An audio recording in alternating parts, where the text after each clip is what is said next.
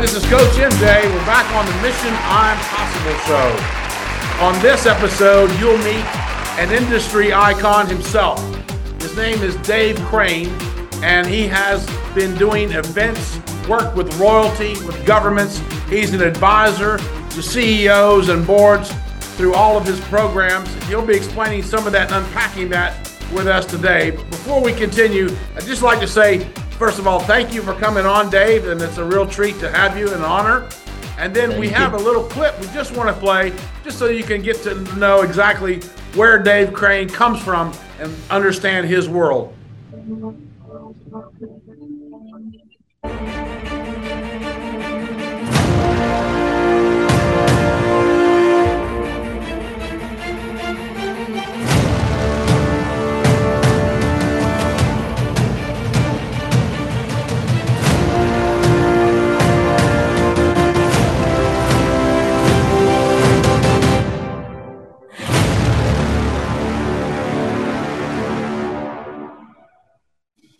That's incredible, Dave. And I tell you, I know, which my audience might probably doesn't know, that was just a very small fraction of the people internationally, and the names like James Brown, Robert Plant. I mean, the list goes on. Sylvester Stallone, Bruce Willis.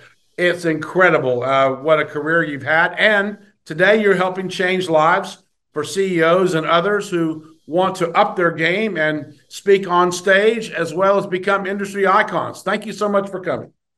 It's so kind of you to have me here. I don't know if to call you Coach MJ or Mike. I've always called you Mike. And yes, it's true. Don't. But this is showbiz, Dave. So we're back on the coach thing. MJ's just fun. Perfect. MJ, it's great to be here. And we've known each other now for 15 years, 20 years? 20 at least. Crazy yes. Number. It's a long time. And we've worked on the same stages in Dubai. I've been a massive admirer of your work during all this time. So it's an honor to be on your podcast. Thank you for bringing me on. The honor is mine, sir. So tell us, there's a lot going on today, and there's a lot of noise. We've just come out of the pandemic. I have to say, the work that you did during the pandemic, where you co-produced this Toilet Paper Diaries, which had more views than any other program, and just incredible. And of course, it was a tongue-in-cheek title that you had given it because of the shortage of, oh my gosh, we're not going to have enough toilet paper. And those were days that we thought were so surreal. And yet you laughed it through and created that program. Tell us a little bit more about that. Thank you. Yeah, with Ernesto Verdugo, who's my brother from another mother. We've been together working and training speakers and helping them create their media kits all around the world now for over 20 years. And as soon as the pandemic hit, we were chatting and we just said, what we're going to do, because there's going to be no speaking, no nothing. We have to do something. And what we decided to do was he just got hold of some software that allowed you to basically broadcast. And he said, well, why don't we try this? And let's just do a chat. So it started off with us not knowing what we were doing. I was in my office the way it was, not like this. It was literally just me looking at my laptop and talking to the laptop. And we just started talking about how scary it was. And we decided to do it every day because we had no idea what was coming. We thought it'd be 2.5 weeks and then we'd be back to normal. We'll all be vaccinated and happy days. But we kept it going for an hour every day. And what we didn't realize this at the time was we created a lifeline for many people who would tune into our show. And as our show became more sophisticated, so we had to find out more things that would help people. We scoured the news for news stories, and we were able to put it up as graphics and share different things. So it became a formatted show. And we did 50 shows on the trot for an hour each day. And at the end of our 50 episodes, we had a celebration show that we invited people on to speak, and we had 34 people coming on as guests, all giving us a testimonial or telling us what they've been up to. And that 34 people on the guest list were sheikhs, top speakers, event organizers, people who basically would have been a headliner at any conference anywhere because they weren't doing gigs. So they're all available and they're watching what we're doing and saying, can we join in with your stuff? So that was fantastic. I worked with Ernesto. We actually got up to 99 shows. We've still got one left to do. But during that process, because here's a weird thing. Imagine there's a zombie holocaust, which is not unlike what we went through at the beginning of a pandemic, at least. And your friend says, right, let's get in the car and go. We jumped in the car and went, effectively, with him in the driver's seat and me in the passenger seat. So he was driving the show all that period of time. I knew nothing about how to drive a show, but I knew I had to learn. So at some point, we had to slow it down and swap seats, or I was going to do my own thing. So then I started doing my own broadcast with the Speak on Stage, and I notched up with the Toilet Paper Diaries probably about 200 live shows across the social media platforms, which is LinkedIn, Facebook, Twitter, YouTube, all the rest of them, Periscope in those days as well. And so I learned a lot about doing this. And I really do believe that the way that we Zoom, the way we interact, and having a virtual studio like this is definitely the way forward. So, for instance, Mike, if I share with you that when I do the Game Changers, as you know, as one of our Game Changers, this is where I am, the coffee shop. And in the backdrop, you'll see every now and again, you'll see a jogger run past and cars going past. And sometimes it rains, and sometimes you see different interactions as that goes along. So I can easily use this as a backdrop. I used to just do my show being based in Dubai. So that was the set for being in Dubai. And the clouds are moving slightly. You might be able to see that there. That boat over my side here has not moved in 3 years. So whoever's in it is probably still sleeping, or they're hiding from the government. But on a night time, this was it. Same thing, different set. And so I managed to create a really interesting studio set for me that allowed me to be able to interact with anybody around the world at any time of day. And I could say whether it's nighttime or daytime. I could dictate. I mean, even when I wanted to do some more introspective stuff, I go into my bat cave. And again, this is a moving video. The light flickers in the backdrop. I've got several of these that are really effective. And I found that when you've got this kind of technology, there's no need for you to have to do the old thing. And you know this from being in Dubai, sitting in traffic for an hour to have a 15-minute meeting and then an hour to get back home again or something like that. I don't have meetings anymore. We jump on Zoom or we don't have a meeting. And the only reason I'll meet somebody is if they've already paid for my services. And so they've decided, or we have decided, that's the way we're going to spend our time in the session. And it's been massively liberating to do this. Well, it is, particularly if you have a life, and the only thing constant in life is change. And so you've adapted, and you've adapted well. Thank you. Going back to some of these iconic people that you've worked with over the years, could you share a story, maybe of one of the most memorable, or one that just really stands out with you that maybe some of our guests would appreciate? Yes, I'm trying to think, because probably the opening of Planet Hollywood was the most iconic of everything, purely because it was at such a level that you never get. Planet Hollywood, for anybody who doesn't know, and there's no reason why you should do, it's really strange actually talking about Planet Hollywood, because Mr. Beast has just opened his own burger chain. Mr. Beast is a huge YouTube influencer with 100 million followers on YouTube, and he opened his own burger franchise and got 100,000 people to turn up for the opening of it.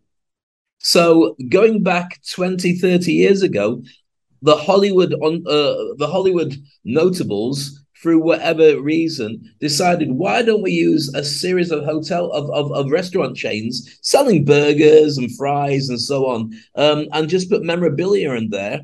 And we'll open up a Planet Hollywood franchise around the world, but across America originally, a bit like the Hard Rock Cafe. And people can go in and enjoy their food, and the food was very nice. But with the idea that maybe a celebrity would walk in. The truth was, a celebrity never went anywhere near them apart from the opening. So the celebrities have been wheeled out to go along and say, wow, look at all these guys. I wonder if it's still there when I go in for my next pizza. No, never, ever, ever going back again.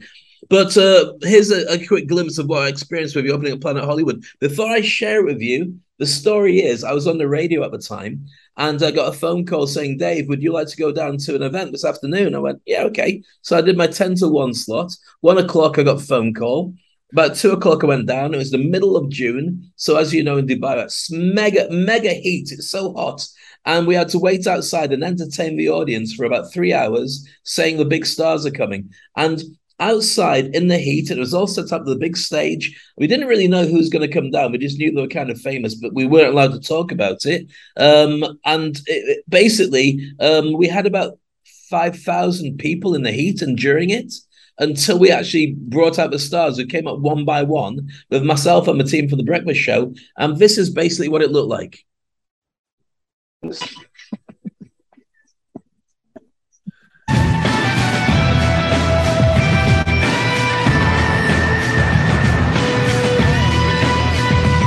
Romano.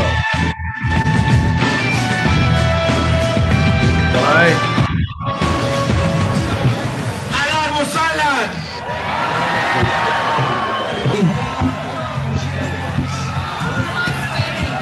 I just kissed Cindy Crawford. I kissed you. Well, I was there as well. Welcome to Dubai, the opening Planet Hollywood Dubai.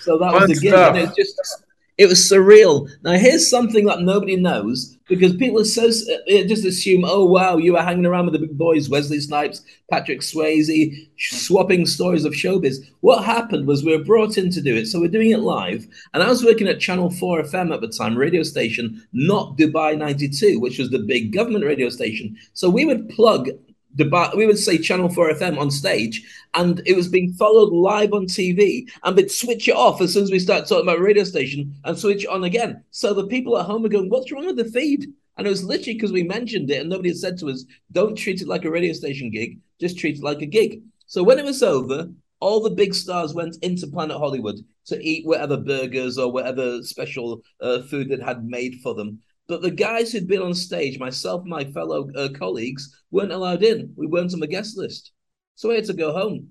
So I went back to the bar where I'd been working as a DJ the rest of the time as my full-time job. And I went in and everyone was going, we just seen you on TV. Oh, my goodness. Incredible, which was great. But it was a real, and it's not a crash landing by any means. You know what happens. It's like the Wizard of Oz. Behind the curtain was a little guy with a big voice, but in front of the curtain, it looks like a big monster. That's just part of the reality of what happens in entertainment. And the next day, I went into the radio station, and our TV coverage had been of the events because everyone was there, MTV, BBC, CNN. It was a big thing, all these guests to go to the opening of the Planet Hollywood for the first time in the Middle East and in Dubai. And I said to the camera guys, have you got any footage of last night? And they were like, maybe. So I chased it and chased it and chased it until they gave me a VHS of it, because those were the things in those days. And I smuggled it out like that. And the footage that I shared with you then was taken off that VHS and just left on a hard drive until I could kind of rescue it and do something with it. I've never shown it to anybody. It's just been sitting there. Why would you talk about how great the gigs were until years later you go, actually, it's about almost 30 years. It was June 1998, 25 years. And going back, that's amazing. Going back before that, Dave, for our audience, just so that they understand, you were actually from the UK, born in Britain, and you were a BBC journalist. Something happened there that caused you to change your life. Could you share that with us? Yeah, I can do. And it's kind of mad as well. I mean, in the UK, and I left the UK at the age of 27. So I worked really hard on my career, and I worked in entertainment. I went away to holiday resorts to learn to be a very strong and good entertainer. And then I went to work for the BBC. I got my postgraduate diploma in radio journalism. And then I went to work at the BBC as a freelancer. And it's really a strange conversation that I was reticent to get into because of the simple fact that when you start talking about something like the way you're treated, if you go and complain to your boss that they're picking on you, what happens is people turn around and say, oh, yeah, you're just being paranoid. But with this one, it really wasn't. For about 3 years, I worked for the BBC, worked my ass off. I got commendations for the radio stuff I was doing. I even went on a TV show called Blind Date and won it, the dating game, in front of about 20 million people. I won the Christmas show.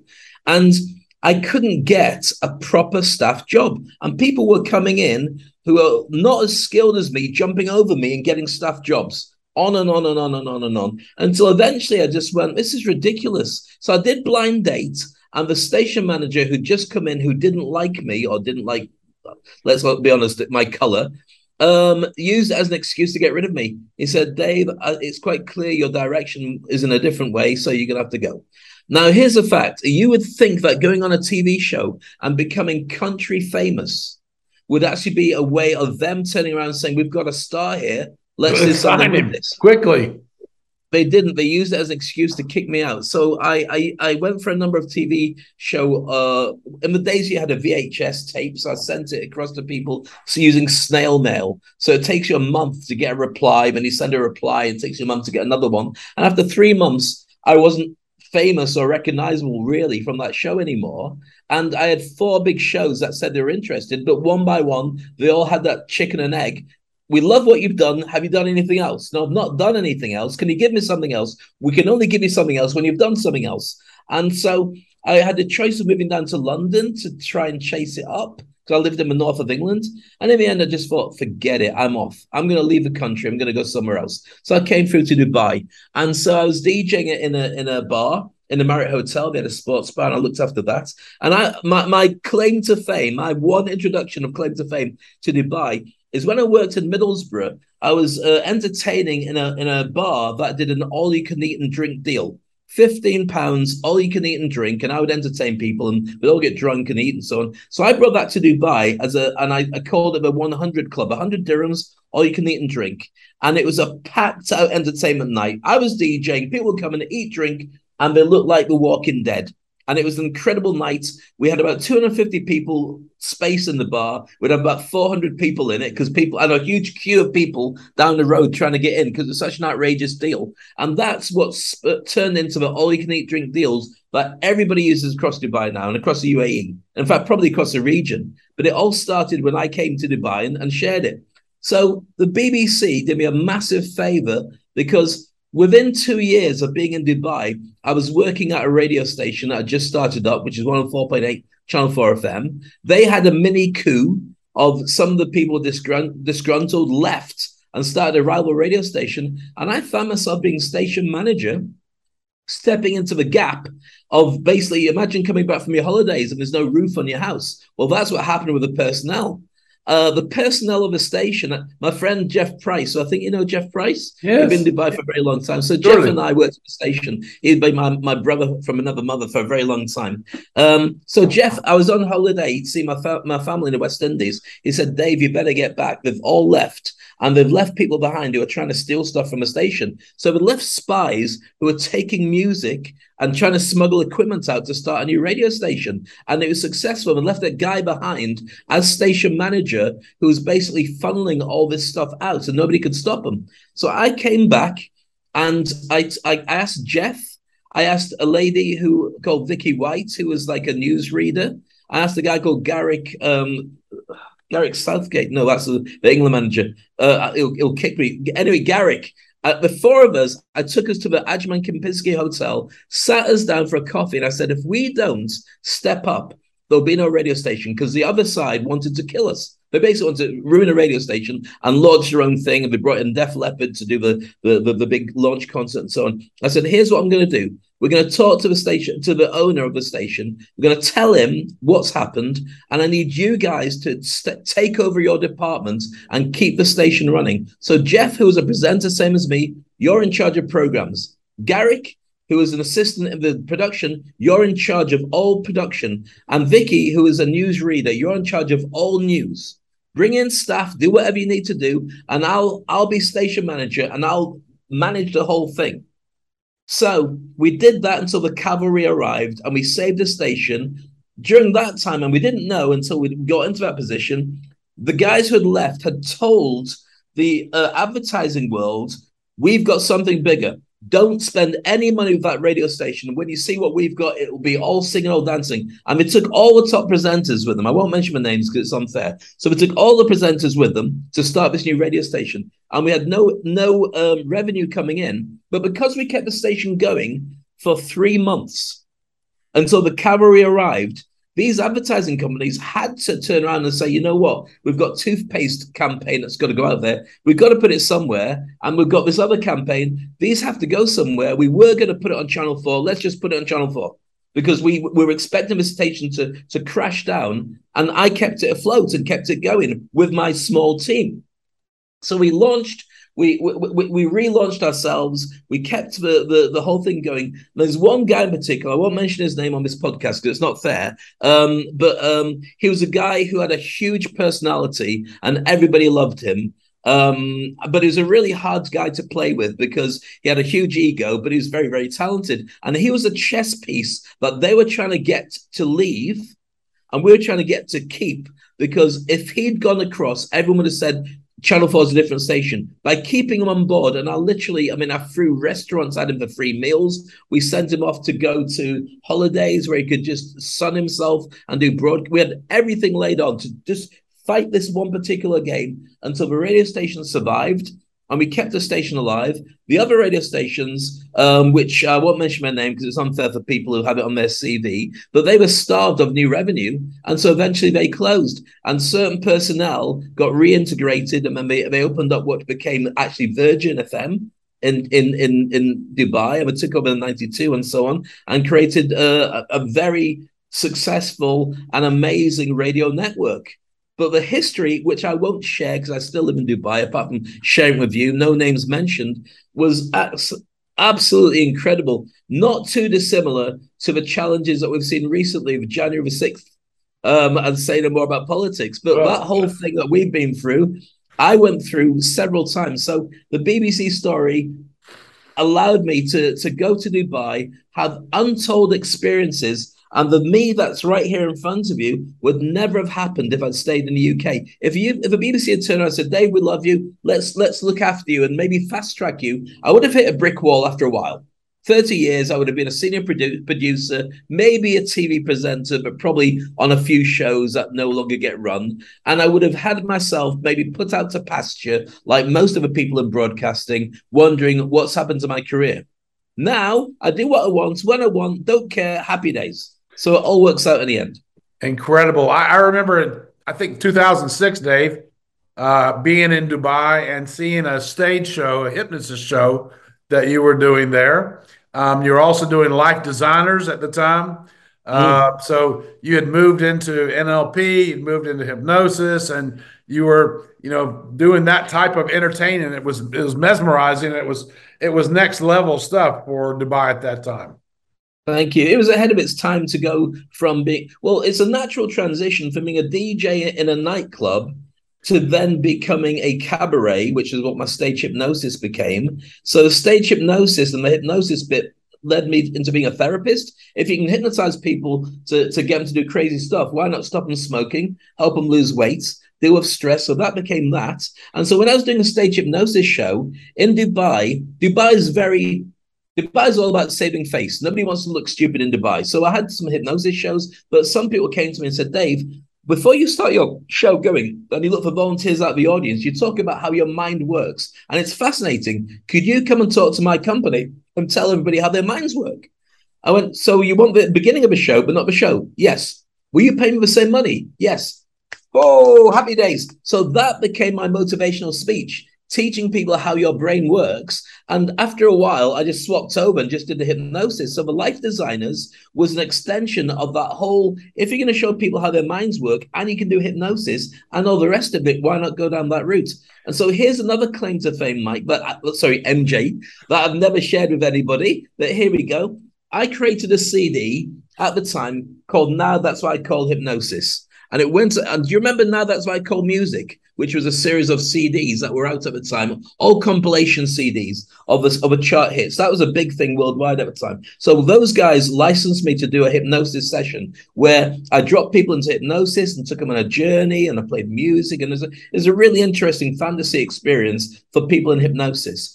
Now, I released that, and it was a bestseller in the region, but it never took off because it was too far ahead of its time. Now, everyone calls it guided meditation.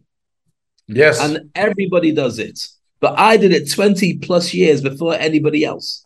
And it's not frustrating, but it would have been $1 billion industry if somebody had gone, actually, that's a really good idea. Dave, come bring your stuff. And I did attempt it a couple of times, taking it to Disney as much as everything else. But it's really hard to talk to Disney because they have a thing called I mean, they've got the brain trust, but you can't talk to Disney until you work for Disney, because they get sued by loads of people about ideas. So unless you are part of Disney and they've got the brainiest people on the planet working for them, you can't have a conversation with them. So I hit a brick wall, and so there we go. So that's why I've got a CD there, and everyone's selling guided meditation CDs. Well, not even CDs, just downloads, and there you go.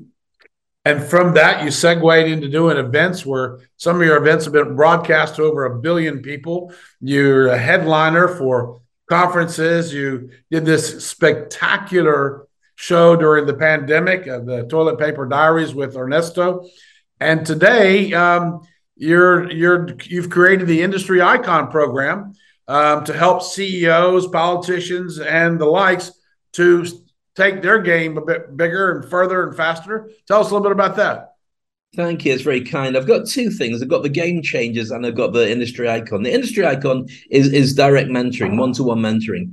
But it's not just to help politicians and big hitters do well. They're the ones that pay me.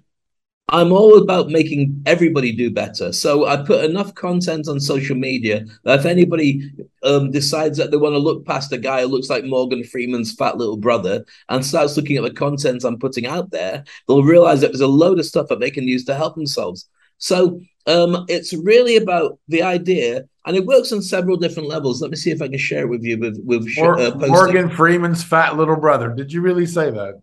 I just did, and I'm more than happy to stand by it because it's almost true. Apart from the fact Morgan Freeman might sue me and say that we're not related, which is fair enough as well. So the idea is that there's 3 areas or 4 areas that you should really be looking at about how to get yourself to being in a really strong position. And these are about, first of all, understanding that you've got your branding, your personal brand, the way that people recognize you, your ability to speak and communicate through social media and on stages, getting your mindset right so you realize that you get over imposter syndrome, thinking I'm not good enough and I can't do all this stuff, and maybe people want to hear what I've got to say. And the 4th part is multiple income streams. Because when you work this properly, you're able to do a ton of things that most people can't do to be able to create this incredible level of success. So if I share with you now, I'll go and open it here because I wasn't planning on sharing it in this particular session, but I'm more than happy to do so now. So we're talking about ultimately this, which I'm just creating on Canva. It's the first time I've shared it with anybody. So speaker income streams would include, in fact, I'll probably do this. Is that going to make it bigger? Wait for it. Well, hey, there you go. Front and center. I didn't know I could do that. So as a speaker, we do live events and you host and you do keynotes and panels and expertise as somebody who talks about what they know really well. But then you've got coaching and mentoring, which you can see there in the yellow here. And then you've got membership sites, which is helping people to understand exactly how to grow as a community. You've got your brand here. You've got products and services, joint ventures, Phone fully charged, and affiliate sales. But all these things are extra income streams that most people don't know about, but you can add to the whole thing. So with that, you can look at creating tribes, which is part of your membership, podcasts and TV shows, which are wonderful marketing, but also when you do them properly, they allow you to understand that you can then get sponsored and sponsored for other things, for events, for being an ambassador, for clothing, or for using laptops or a certain phone.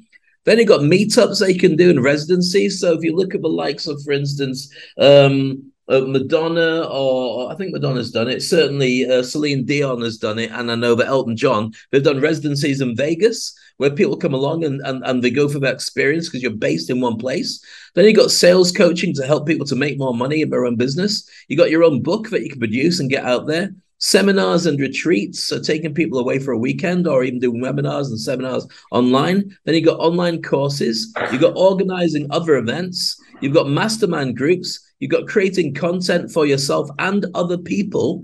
And then you've got licensing your products and systems. These are all amazing ways of being able to do stuff just by being a speaker. And so these are some of the things that I share with people. You know, part of growing your brand is being able to do this effectively. And so my Industry Icon program and Game Changers is all about how you get to do this. And I think this is a battleground that everybody should be considering. Whether you got a job or you haven't got a job or you're looking for a job, you should also be growing your brand because you never know when that's going to change. And as more people are working from home remotely, they really need to consider that maybe you can work for several different companies at the same time. And if you do lose your job and people are finding you online and finding you on LinkedIn, are you just putting your CV there? Or are you producing content that positions you as an industry expert? And in my opinion, these are things that people should be really considering. Does the world need new speakers? The world has speakers anyway. If you look at anybody who posts anything online, whether it's pictures of their dinner or they talk about how upset they are about something and so on, I think that that is a form of new speaking, digital speaking and communication. So, for instance, the biggest hitter on TikTok is that guy from Africa who's got like 140 million followers, doesn't say a single word. But as far as everyone's concerned, they're obsessed with following him because quite clearly is the biggest influencer probably in the world, apart from the likes of the Kardashians and so on. So speaking isn't just about speaking; it's about a form of communication, and that could be through writing a book, it could be through doing podcasts. It's a number of different things. But I think the most effective way of doing it is to go on and speak in front of a live audience. But there's no reason why you can't scale it. So, for instance, your podcast will have 10,000, 100,000 views. People will watch it and they'll start to. This is a speaking event, but it's something that didn't really exist so much before the pandemic because people just wanted to see face to face. COVID hasn't disappeared, but people have opened up to being remote and they have opened up to lots of different ways of getting entertainment. That's why Netflix's stock has gone down dramatically as people get outside and they have different ways of enjoying their media. So speaking, I think, has lots of different ways. And the reason for sharing that particular diagram with you is because this is a breakdown of what speaking really means. That's just really, really helpful for anyone that would ever thought about teasing the fact. And of course, people can reach out to you to find out more about your programs and get your mentoring because today, really, that's where you really spend your time is helping others. Yeah, it's simple. Go to speakonstage.com and all the details about working with me are there. Or just find me on any social media. I tend to do more on LinkedIn than anything else because when you go on the other social media, it tends to be more about me. LinkedIn, when people see what it is that you do, they also know that in order to interact with you, there should be some kind of exchange of energy or finances. So rather than on Facebook, if I post something, people go, oh, go on, can I have it? If you post it on LinkedIn, people will ask the same question, but they're willing to invest in themselves to be able to do it. So that's why I tend to do LinkedIn first and foremost. You're able to help people take their speaking ambitions to the next level to raise their bar. They can get in touch with you. They can look at your content online, and they can even be mentored by you through the Game Changers program or possibly even the Industry Icon program. Absolutely. I want to make it as accessible for everybody. It's like years and years ago, there was a guy called Jamie Oliver, who's quite a well-known chef, but he's a British chef, and he was like a pop star at the time. So he was a bit of a rebel. There's a lot of chefs like that, Gordon Ramsay and so on. But imagine that he was a young Gordon Ramsay type character, and so he changed the face of cooking in the fact that when guys wanted to get together, they'd order in a takeaway, put on a DVD and some beers, and that would be a night in. He changed the relationship people had with cooking. So instead, if guys were going to have a night in, they'd get some ingredients in and they'd cook a meal. And we'd sit down to eat the meal and then have the beers. Well, probably had the beers before then, and watch the DVD. So it made it cool to cook. So my intention is to get everyone who's got a massive fear of public speaking, which is probably somewhere in the region of 90% of the world's population, to at least be able to communicate so they have a better chance to be able to get the job that they want, get the relationship that they want, get the promotion that they want, and also get that self-esteem issue where if something goes wrong, they stand up to be counted. We mentioned earlier about the fact that I was refused entry, or they gave me a very hard time getting into a bar for lots of different reasons we don't need to go into in this case. But because I'm a speaker and I'm very able to phrase what I want to say, and I'm not worried about who my audience is, I called the manager I told the manager about my experience, and I called the hotel manager, and I told him about my experience, and I did a podcast to tell people what I'd been through so other people could speak up and also hold their ground if they ever had the same experience as me. And that only comes from the confidence that comes from being a speaker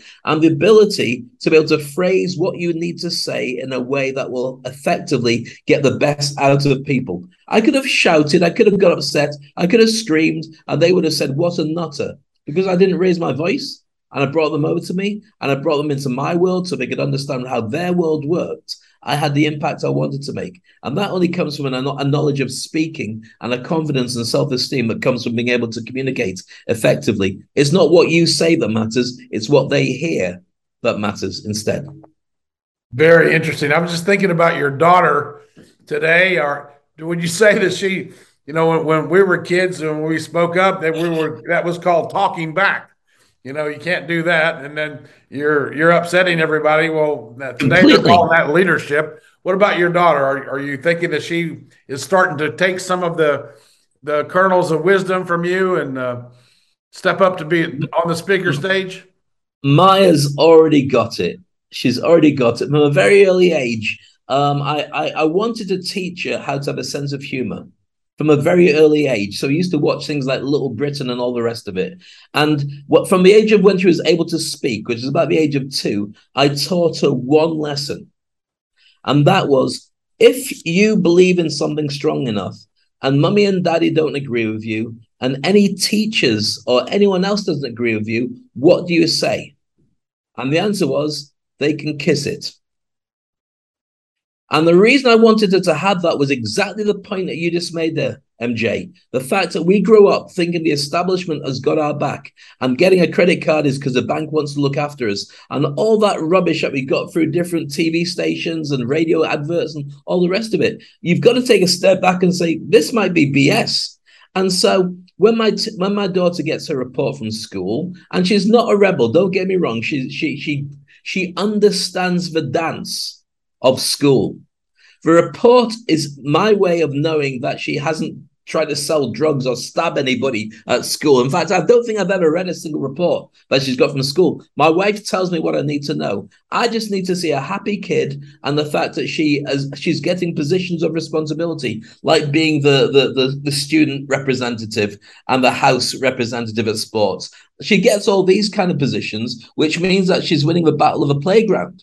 Because you and I know that the interaction that happens in a playground is just as important as what happens in school, if not, in my opinion, more. When you come out having emotional intelligence and knowing how to get on with everybody and understanding the most powerful person in any group is the one that's most flexible and able to talk to anybody in that group, that allows you to know that that's the direction you should be going in. You should be understanding people, making contact with people, making friends, and being able to understand what's their special sauce, what's the thing that they want out of life. Because one of the key things, and you know this with your podcast, I know this with my career as well, is it doesn't matter what we think. Nobody cares about Dave Crane. Nobody cares about Coach MJ. They only care about what's in it for them. What can they get from watching this particular podcast or video show?